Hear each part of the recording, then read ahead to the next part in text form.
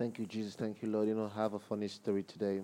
You guys are welcome to another episode of my 365 devotional challenge. So we are in a season. It is our fifth season, and the title of the season is payback. Getting paid back for what you did. Maybe getting paid back good for good, getting paid back bad for bad.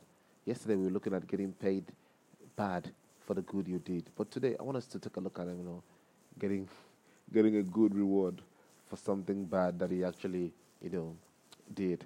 So I don't know if this really fits in, but there's this there's this thing that was going on in my family, and everyone were gathered, and then they were waiting for me to turn up, for me to show up, so that they're gonna talk me down, they're gonna dress me down, they're gonna, you know, shower all the insults and stuff on me. So here was I, bracing myself for for what lies ahead, for the encounter ahead with my family members.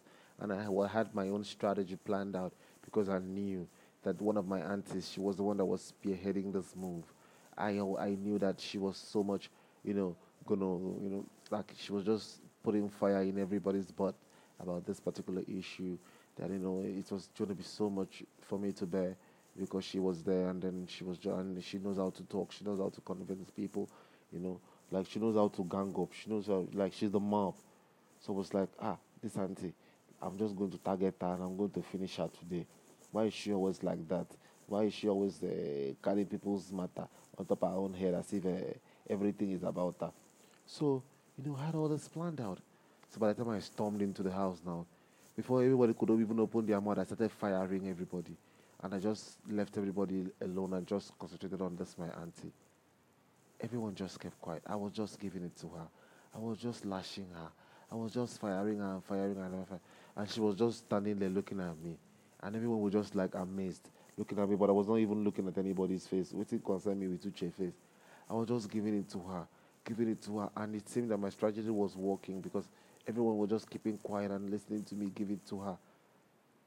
After about 10, 15 minutes of me berating the woman, I kept quiet. And when I kept quiet, I just realized that the atmosphere is a little bit too humble than what I had expected. I expected a little bit of a fight back, but everyone just went dead silent and quiet. And I was like, wow, this victory is too flawless for my liking. What's going on? And my auntie, all those while standing, she sat down and she said, like I said, he does not know what he's doing. This should be proof that sincerely this young man did not know what he was doing. Imagine him coming in, and before she could even land, my brother came in. Something is wrong with you. Do you know that this man was the one that was defending you? She was speaking on your behalf. She was in. Oh my goodness, I could not take the shame. The embarrassment and everything was so much. I just had to kneel down and walked on my knees all the way to her and pleaded with her for forgiveness. And she said that she has already forgiven me. And she knows that my own is all talk I cannot do. So, long story short, everyone just brushed it over, and then that matter went and was swept under the carpet.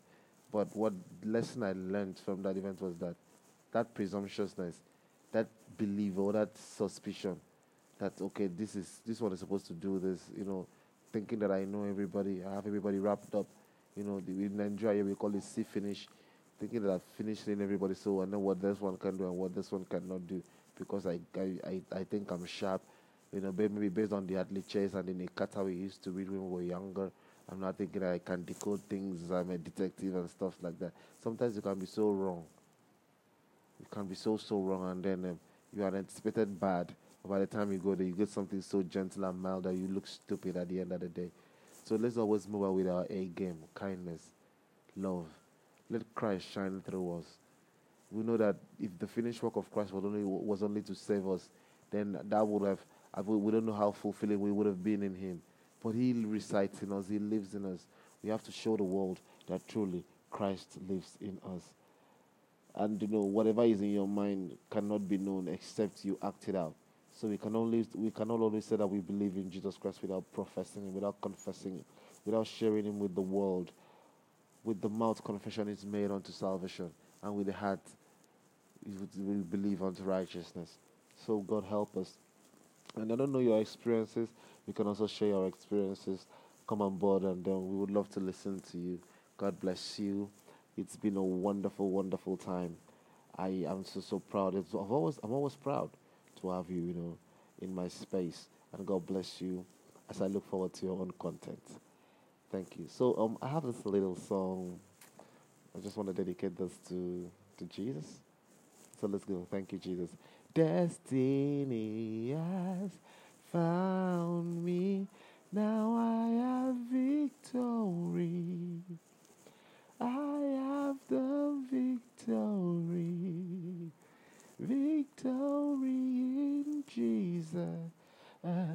Destiny has found me. Now I have victory. Destiny has brought me to God. This song is part of a medley, but then let's just stop it right there. Destiny on his own is God. The plan of God working. So I'm so happy that God has one way or the other brought me back into His dreams. I'm so happy to be working for Jesus. It's not a finished project yet, but we're still at it, and we're going to succeed. In Jesus' mighty name we pray. Amen and amen. Thank you, beloved of God. It's been another wonderful time in God's presence. We love you so much. Bye-bye. See you tomorrow.